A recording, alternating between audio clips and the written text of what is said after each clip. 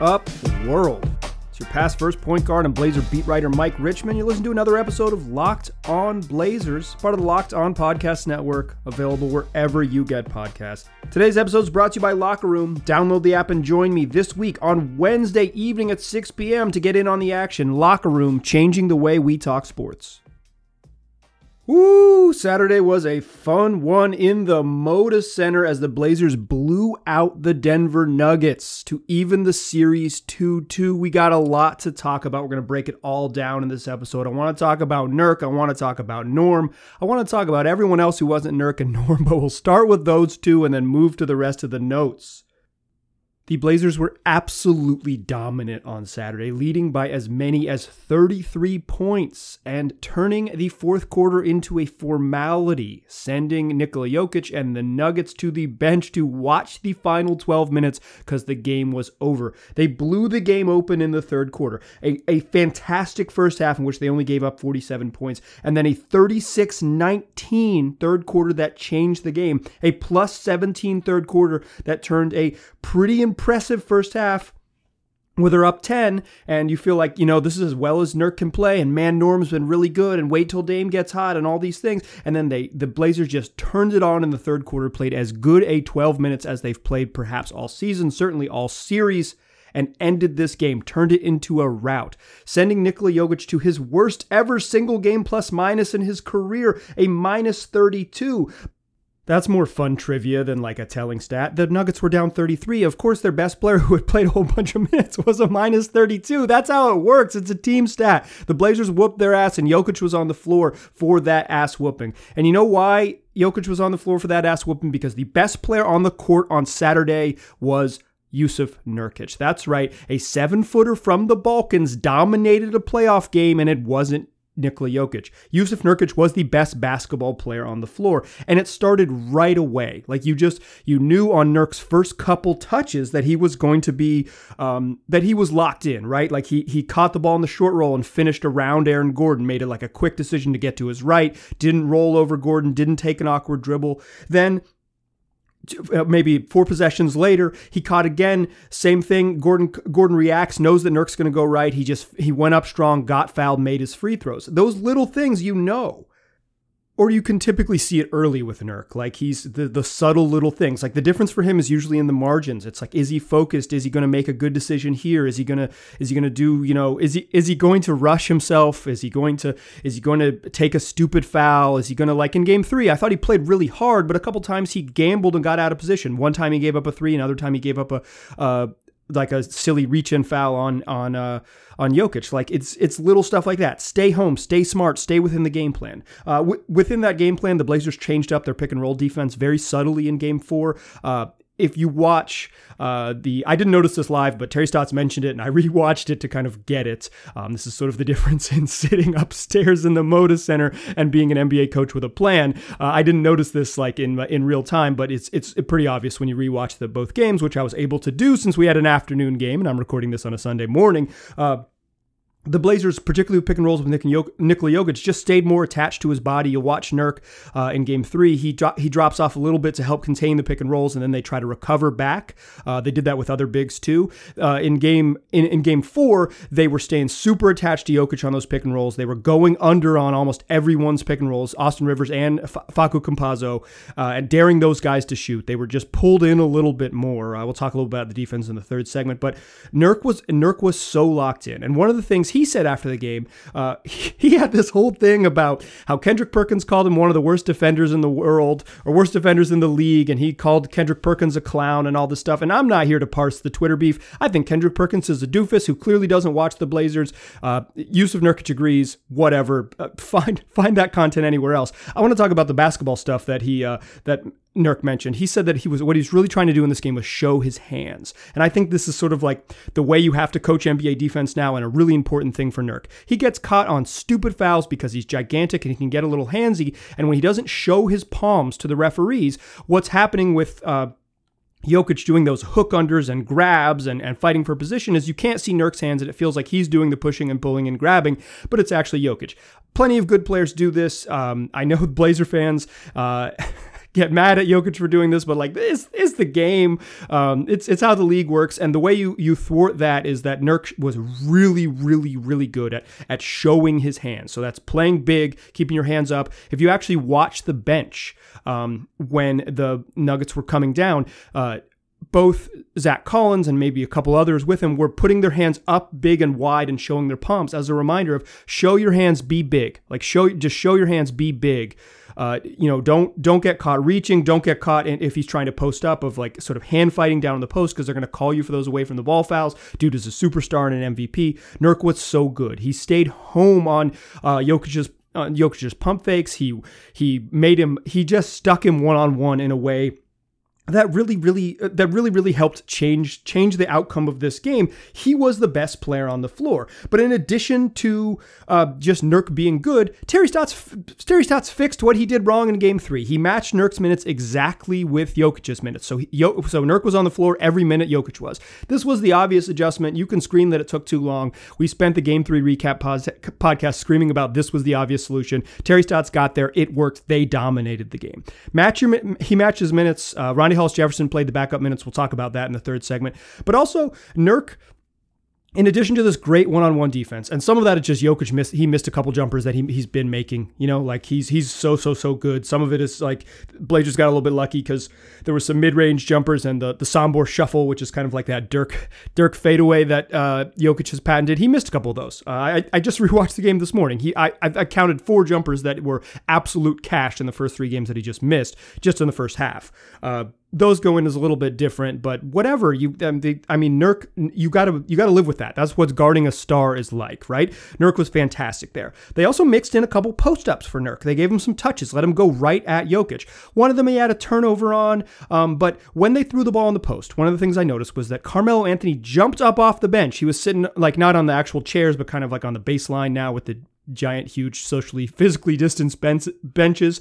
He jumped up and was like, go at him, like really hyped up into it to go and attack Jokic and to be aggressive. And they fed Nurk not only just on that turnover, but a couple other times. He scored twice over Jokic in the post, keeps him engaged, makes Jokic work a little bit more. The Blazers also put Jokic in a ton of pick and rolls. They're always going to do that because 1-5 pick and rolls are their bread and butter, but they went after him. And Nurk was the best player on the court. He was blocking shots. They were running some offense through him. He didn't have this big assist game, but he had 17, 6, and 2 blocks, and he felt much, much louder than that. This was as good as Nurk has played perhaps ever in a Blazer uniform. And like I said, the absolute best player on the floor. But it happened so it happened for so many reasons, right? It happened because Nurk himself played better, played smarter, showed his hands, stayed home, didn't reach, didn't jump, didn't commit stupid fouls. You stay out of foul trouble, committed just 2 fouls in the first half, and then one in the third quarter, and then didn't play at the end of the game. Like he was as good as he can possibly be in the first half, right? But so Nurk plays better. Nurk plays smarter. They change up the defense a little bit. Jokic misses some shots, and the Blazers are smart about how they use Nurk on the offensive end. It's all of those things. Like I think we tend to think things are like super binary, but Terry did a better job coaching with the game plan. Terry did a better job coaching, matching Nurk's minutes with Jokic. Nurk did a better job being smart, not fouling, not gambling, and the Blazers were focused on getting their big man right. And like, he is, we can say it a million times in this space, but Nurk is going to be the key to everything they do, and he has been for so long. When he is good, and I don't think it's reasonable to think that he's going to just like dominate Nikola Jokic in the rest of the series. Like, look for Jokic is so friggin' good. The big games are coming, but this was a night where Jokic dominated him, or where Nurkic dominated Jokic. Like, Nikola Jokic started 1 for 7 and 0 for 1 from the field in his first shift. He was 5 of 15 and 0 for 3 early in the third quarter until he really got going. Finished 7 of 18, so really got going means he made 2 out of his last 3 jumpers. But like this was as good as dominant a performance as Nurk could possibly have. Dame said something after the game that like when Nurk is right, we're so different, and I think that's not just like being smart, not fouling and all this stuff. It's being mentally locked into the plan. And I think one of Nurk's problems, and kind of the difference that separates good players from great ones, is like that a mental consistency to play that way. But I think this helped. Whether it was Kendrick Perkins calling him one of the worst defenders in the league, and him really wanting to show that he's not only one of the pretty good defenders in the league, but he could be a dominant force against MVP. Whether it was a tweet from someone at ESPN who literally has probably never watched a Blazer game, and maybe doesn't watch much NBA basketball, period, except when it's on his own network, or if it was just Nurk knowing what they needed. Like, when Nurk first came to Portland in 2017, he was the game changer, right? And he was huge in big games, including a game against Jokic and the Nuggets, where he was freaking awesome and then wished them a happy summer in the post-game interview. Dude loves to show up and loves to be the guy. I said after this game, this was happy summer Nurk. This was big game, big moment, brash, bold, dominant, all those things. This was Nurk channeling that stuff. And maybe he needs to be slighted. Maybe he needs to be insulted by someone paid a handsome sum of money to be stupid on television, and that's cool. That's like whatever you need to get there. But this was Nurk as the best player on the floor. Can Nurk sustain this? Can Nurk be the best player on the floor for 3 more games or two more wins? Probably not. But the point is that the Blazers survived this game where, and we'll talk about this later, Damian Lillard went 1 for 10 from the floor, and Nurk was the best player on the court. You put that, or say like, you just think about it like this. Dame only made 1 shot and Blazers' best player was Jusuf Nurkic. That feels like a loss. Instead, it was a dominant win, but it wasn't all Nurk. There was more help there. And that's what I want to talk about in the second segment. You know who else was kicking ass from the jump? It was Stormin' Norman Powell. Norm, who had struggled in this series, had a monster game 4, helping the Blazers secure this blowout win. And that's what we'll talk about in the second segment is Norm. But first, let's talk about Indeed. Look, if you're hiring or you're a hiring manager or you're just looking for quality candidates to add to your company, what you really need is help making a short list of those quality candidates. You need a hiring partner who helps make your life easier. You need Indeed. Indeed is the job site that makes hiring as easy as 1, 2, 3. Post, screen, and interview all on Indeed. Get your quality short list of candidates whose resumes on Indeed match your job description faster. Only pay for the candidates that meet your must-have qualifications, and schedule and complete video interviews in your Indeed dashboard.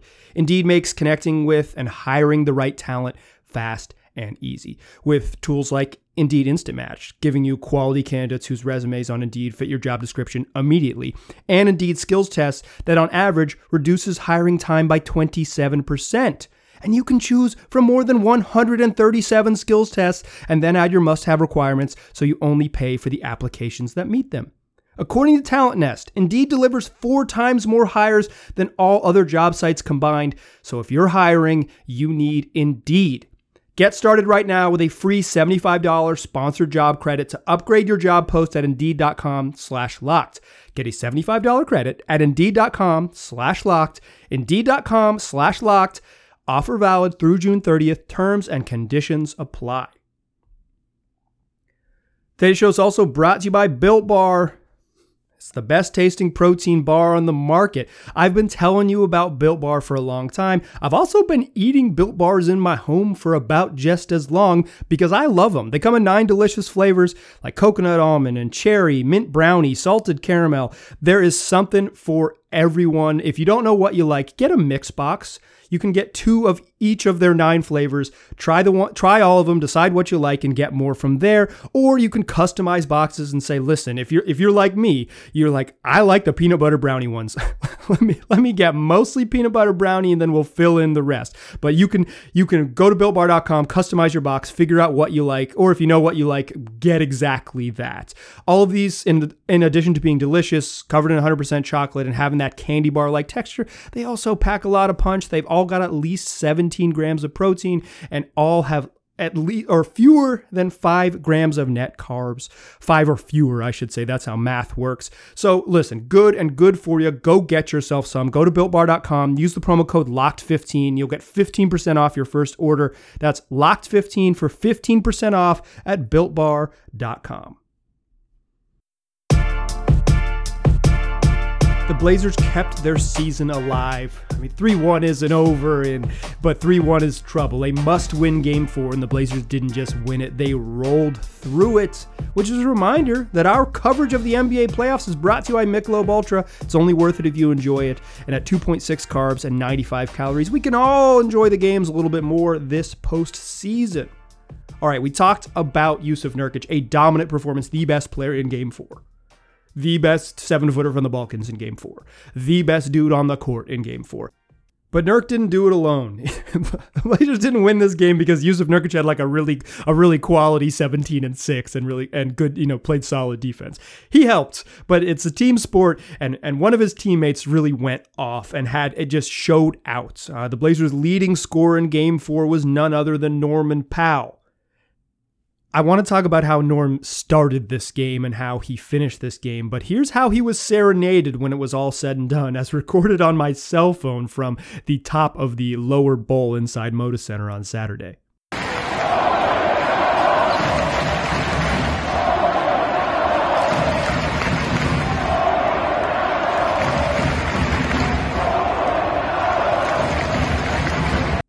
So how do you get the crowd of 8,050 cheering you on after you've checked out of the game with 4 minutes and 24 seconds remaining in the fourth quarter? Well, you just go 11 for 15 from the floor and score 29 points, including hitting all 4 of your 3-pointers. Norm started 4 for 4 from the floor, attacking the rim, hitting his corner 3-pointers, and just generally being aggressive. This was, Norm had come into this game. He was struggling. I don't think there's any other way to put it. Like, Norm was not good in the first 3 games. He was 3 of 13 from 3. He was 16 of 34 overall from the field, shooting below 50% from the field, shooting a very, very poor 3 of 13 from deep. He hit more threes in Game 4 than he had in the first 3 games combined. Like, Norm wasn't good, and then with the Blazers season on the line, Norm was great. And you could tell from the freaking jump.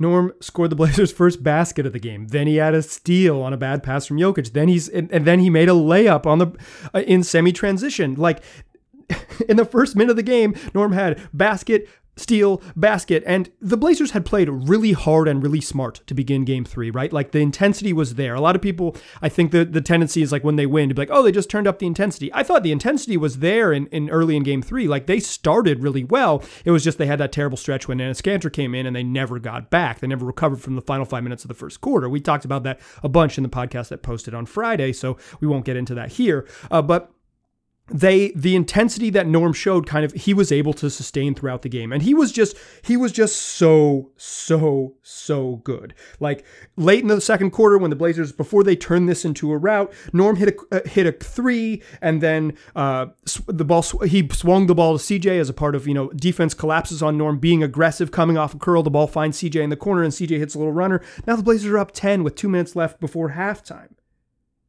Early in the third quarter, Norm drove to push the lead to 17, and then a leak-out dunk in transition. With about 5 minutes remaining in the third quarter, a dunk that he got behind Monte Morris, slammed it home, let out a roar. The place erupts. The Moda Center that I thought was kind of weak on Game 3 was rocking in Game 4. Helps that the Blazers were up by a whole bunch and ripped the game open behind Norman Powell in this third quarter, but he gets out, he dunks on a hit-ahead pass from Damian Lillard. Michael Malone calls the timeout and spreads his hand wide to be like, what the hell are we doing? Like, what are we doing? Kind of yelling at Monte Morris. Like, what the hell was that? And Norman Powell's dancing back. I mean, not dancing because he's kind of intense, but doing a little skip back, pumped up. He is feeling it.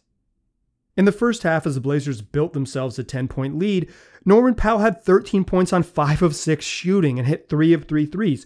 2 of them coming from the corner, where the Blazers were better at finding him in the corner. They had actually done a good job of that in the second half in Game 3. He airballed one and missed another one badly. And then in the third quarter, to rip this game open, Norm goes 4 of 5 from the floor. Basically all on pull-up jumpers and aggressive attacks to the rim, had 10 points again in the third quarter. And the game was over at that point. So while Jusuf Nurkic was the best player on the court, the most impactful, a dominant defensive performance that allowed the Blazers to do all the things that they wanted to do on defense, we'll talk about that more in just a moment. But he doesn't do this without Norman Powell. And quite frankly, the Blazers lose this game regardless of how good Nurk was without Norman Powell, because Damian Lillard was 1 of 10 from the floor. Now, Dame was really good. He started with 9 assists and no turnovers, and then got maybe a questionable charging call was his only turnover, but finished in this crucial game just with 10 assists and 1 turnover. Dame's been rebounding relatively well in this series, and he continued to do that. Came up 2 rebounds short of a triple-double. The Blazers didn't turn the ball over, but all of those things are predicated on someone going to get buckets, and that was Norm, who matched his playoff career high with 29. And when he left the game when he finally checked out of the game with about 5 minutes to go, he got serenaded with the chants of his own name from the crowd of 8,050 strong inside the Moda Center. He claimed, although I couldn't see it from my seat, that it even made him crack a smile. And Norm, not one to crack a smile, about as intense a dude during the game as you could possibly imagine. And in this game, he's driving right at Nikola Jokic's chest and flexing. He's hitting threes and screaming back at people. He's yelling at Michael Porter Jr. And he not only did he have 29, he was all over Michael Porter Jr., who in game 1 went 11 of 11 from 2, did not attempt a 2-point shot in this game because Norm was up in his shirt, was physical, and took him out of the game. A dominant offensive performance, a fantastic defensive performance. That's how you get your name cheered from a sellout crowd at your home arena. Albeit a smaller sellout than perhaps Portland basketball is typically used to during this time of year. But Damian Lillard's already campaigning for more fans for Game 6. A lot of things about this Norman Powell sort of performance stand out to me. One, this is the type of sort of Norman Powell playoff legend stuff that made him such a fan favorite in Toronto, is that he had these big moments, big games, playoff Powell type of stuff.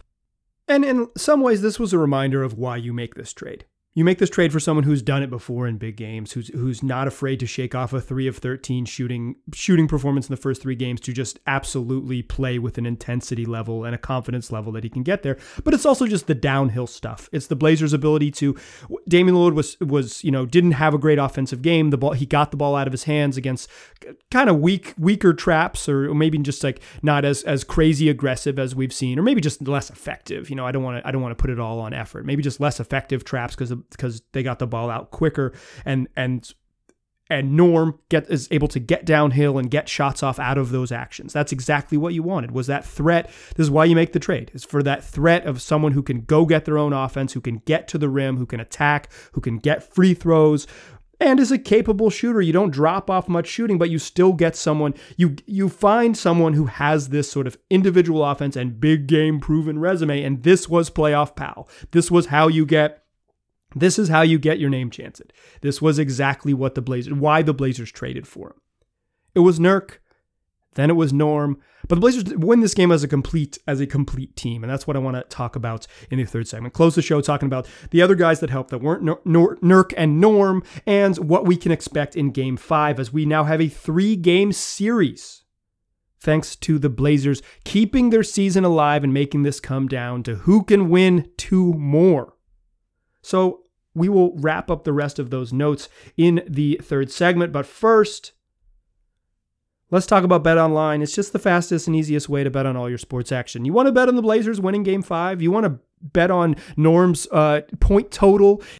You want to bet the Blazers are going to win this series? Just go ahead and call it now. You can do all of that on BetOnline, but you don't have to bet on the Blazers, the NBA. They got everything else you could possibly want to bet on. Baseball, hockey, the WNBA, UFC, MMA, horse racing, anything you could possibly want. You're going to find it there on BetOnline. You can get in on all of your sports betting action. So before the next pitch, before the puck drops, before the ball tips, get on over to their website, betonline.ag. Use the promo code LOCKEDON, and you'll get a 50% welcome bonus with your first deposit. That's betonline.ag. The promo code is LOCKEDON, and with that, you will get a 50% welcome bonus when you make your first deposit. BetOnline, your online sportsbook experts.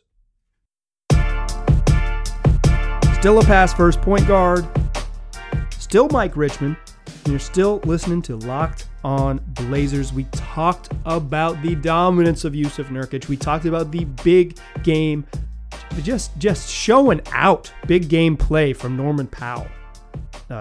Blazers don't win this game without those two, because this was a night where Damian Lillard went 1 for 10 from the floor. A night where stars struggled. The Blazers role players, and I may be calling Nurk and Norm role players is rude, but the Blazers non-superstars were really, really good in the difference in this game. You know, Nikola Jokic finished with 16 and 9 on 7 of 18 shooting. He was not good, but even that is still a more productive night than Mr. Damian Lamont Ollie Lillard had. And the Blazers won this game because other people chipped in. I want to talk about those others. Kind of strangely quietly, I thought CJ McCollum was much better in this game. Again, like the box score stuff is kind of belies the eye test with CJ. I think his box score ended up relatively similar to game 3, and I think he was much, much, much better in game 4. He had 8 assists, I guess is a big difference. The ball was moving, but also like Norm made 11 shots.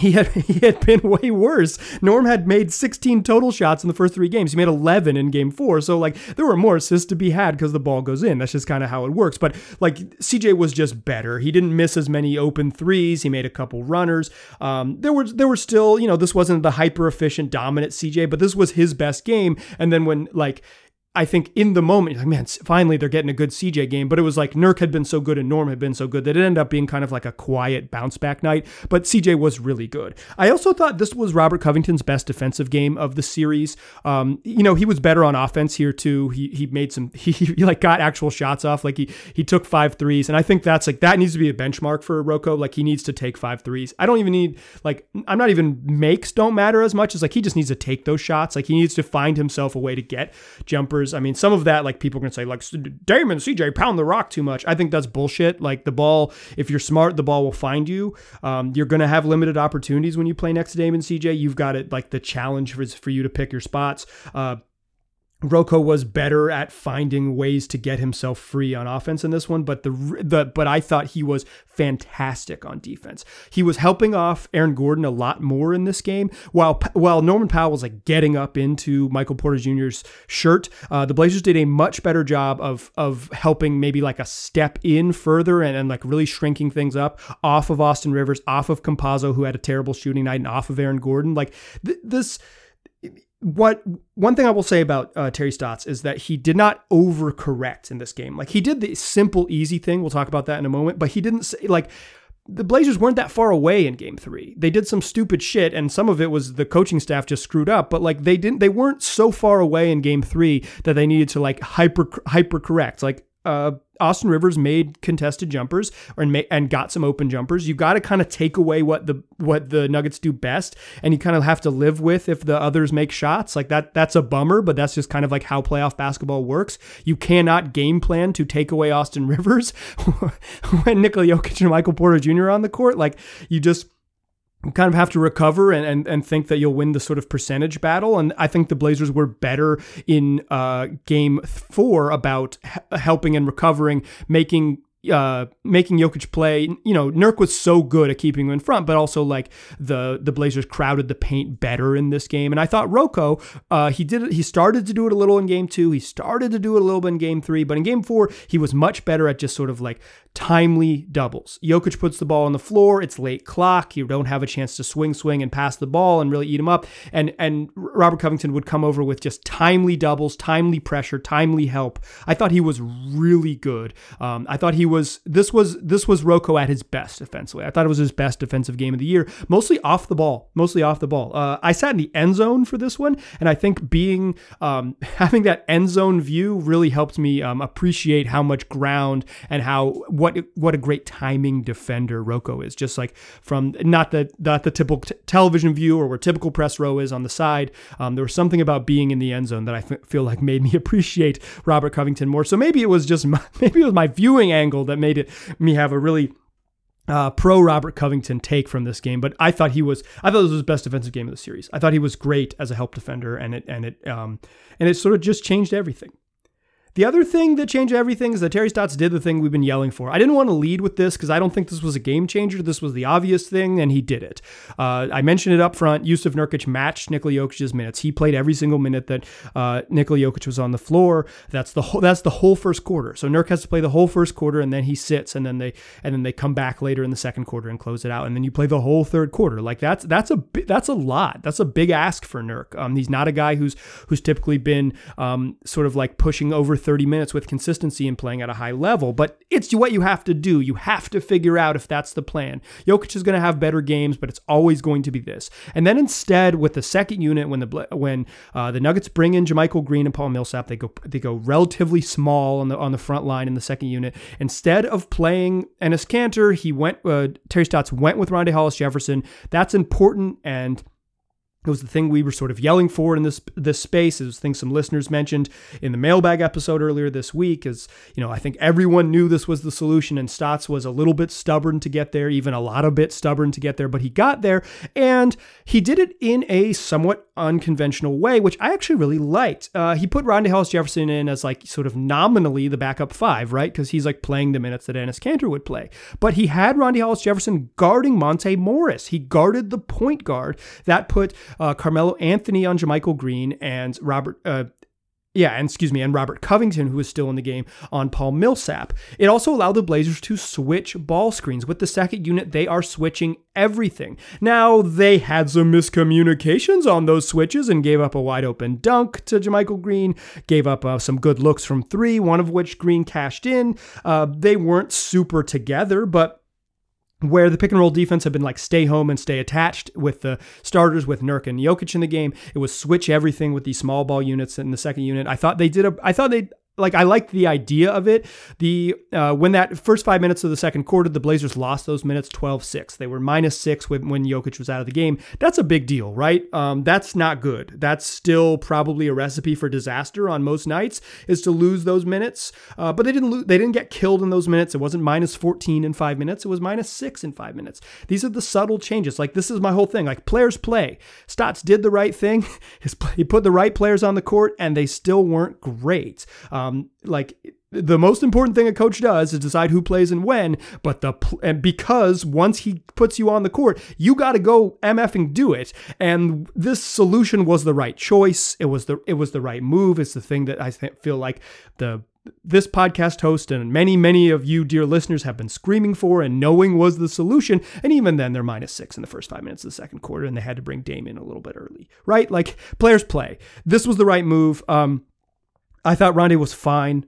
He wasn't, he didn't change the game or anything like that, but he was fine. And this was the sort of tactical adjustment that Terry Stotts had to make. He made it. I'm sure we'll see it going forward. It's not an indictment of Enes Kanter as a person. He's a bad matchup. The playoff is about matchups. It took the coach longer than you'd want to get there, but he got there. So I think that's what we see. Here's what to look ahead to Game 5, right? You win by 20. They won by 20, but this is a 30-point game kind of when the starters went out of there, and then the Blazers' backups were slightly worse than the Nuggets' backups in garbage time. But final margin doesn't really suggest, like, the same way the Nuggets won Game 3 by 5, and they were 12 points better than the Blazers in this one. The Blazers won Game 4 by 20, and they were 35 points better than the Nuggets in this one. It was an ass whooping. No other way to slice it. But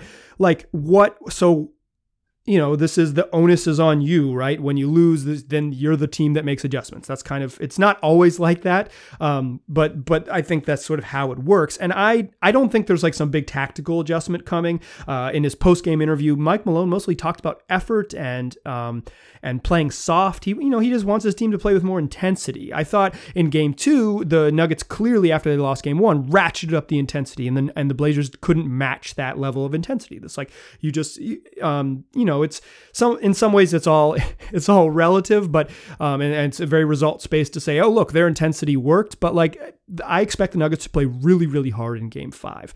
Really, really hard does not mean anything other than like they'll be more aggressive and more attuned to the game plan, and maybe their traps on Dame, where I thought they were somewhat passive in Game 4 or just ineffective in terms of like Dame accepted him, got the ball out. Like, the traps worked against the Nuggets because of how good everyone else was. But again, Dame goes 1 of 10. So like in some ways, maybe their game plan worked. But like, what's going to change? One, Jokic is just going to make some of those shots. Like I said, when I rewatched the game this morning prior to recording this podcast, so I could sort of have it fresh in my mind when I'm talking about it to you, I thought Jokic missed in the first half when the Blazers were great and Nurk was great. This is as good a half of basketball as he could possibly play. I thought Jokic missed 4 shots he could make. You know, instead of going 1 of 7, he maybe could conceivably have started that game 5 of 7. And then it doesn't feel as good. Like, you don't get the results, even if the process is really, really good. Blazers pull in on defense and show more bodies in the paint and then recover quickly. Nurkic shows his hand, so he's not getting called for touch fouls. He stays out of foul trouble. He stays down. He makes Jokic shoot over the top. Jokic is really good. He's going to shoot over the top. He's going to score more points in game 5. Like, you're going to get good Jokic. And then the other thing I keep thinking about is, at some point, the Michael Porter Jr. game is coming. I don't know when, but he hasn't been super good in the first 4 games of this series. He hasn't been bad. Like, I don't mean to suggest that, but 1 of 10 from 3 in game 1, even as good as he was from 2 in that game. Like, he was really, really bad in game 3. He had, in game 1, like, he had 25 points. Like, I'm 25 and 9. I'm not trying to say like he's bad, but like, he was, he missed 9 3-pointers in that game. Then in game 2, like, he just wasn't hyper efficient. He was good, but he wasn't hyper efficient at all. Shot under 40% from the floor. In game 3, I don't think he was particularly good at all. Like, I think he was off in game 3. I know he made some 3-pointers, hit 3 threes, but I don't think he was very good in that game. And I thought that was one of the frustrating things about the Blazers losing game 3 was that, like, you just didn't get much from Porter Jr. Like, he just kind of had a meh game, and then you still find yourself losing. And then in game 4, he was just straight up bad. 1 of 3, all 3-pointers, didn't attempt a 2-point basket, didn't get to the foul line, finished with 3 points and 2 turnovers. This was at some point he's going to have, like, he's too good of a scorer and he's just kind of like a get hot type of guy. He's going to have like a really efficient 25 in one of these games in the series. I worry that's like the adjustment is like the Nuggets will play a little harder and then Michael Porter Jr., who's had some just wild big scoring nights in this season, and it's kind of his mini breakout season. I hate to call like a second year guy breakout season, but because he showed he was pretty darn good in the bubble too. And but like he's I worry that like the MPJ game is coming in the way that the Norm game came. Like, it was inevitable. Norm wasn't good in those 3 games. And then when he was good, he was great. I worry that the Michael Porter Jr. game is coming. I worry that it's coming in game 5. Like, that would be what I circle in sort of like what's going to happen in game 5 is like, obviously Jokic is going to bounce back and all those things, but the MPJ game is just, it's bound to happen, even as well as Norm was up into him and after him and all those things.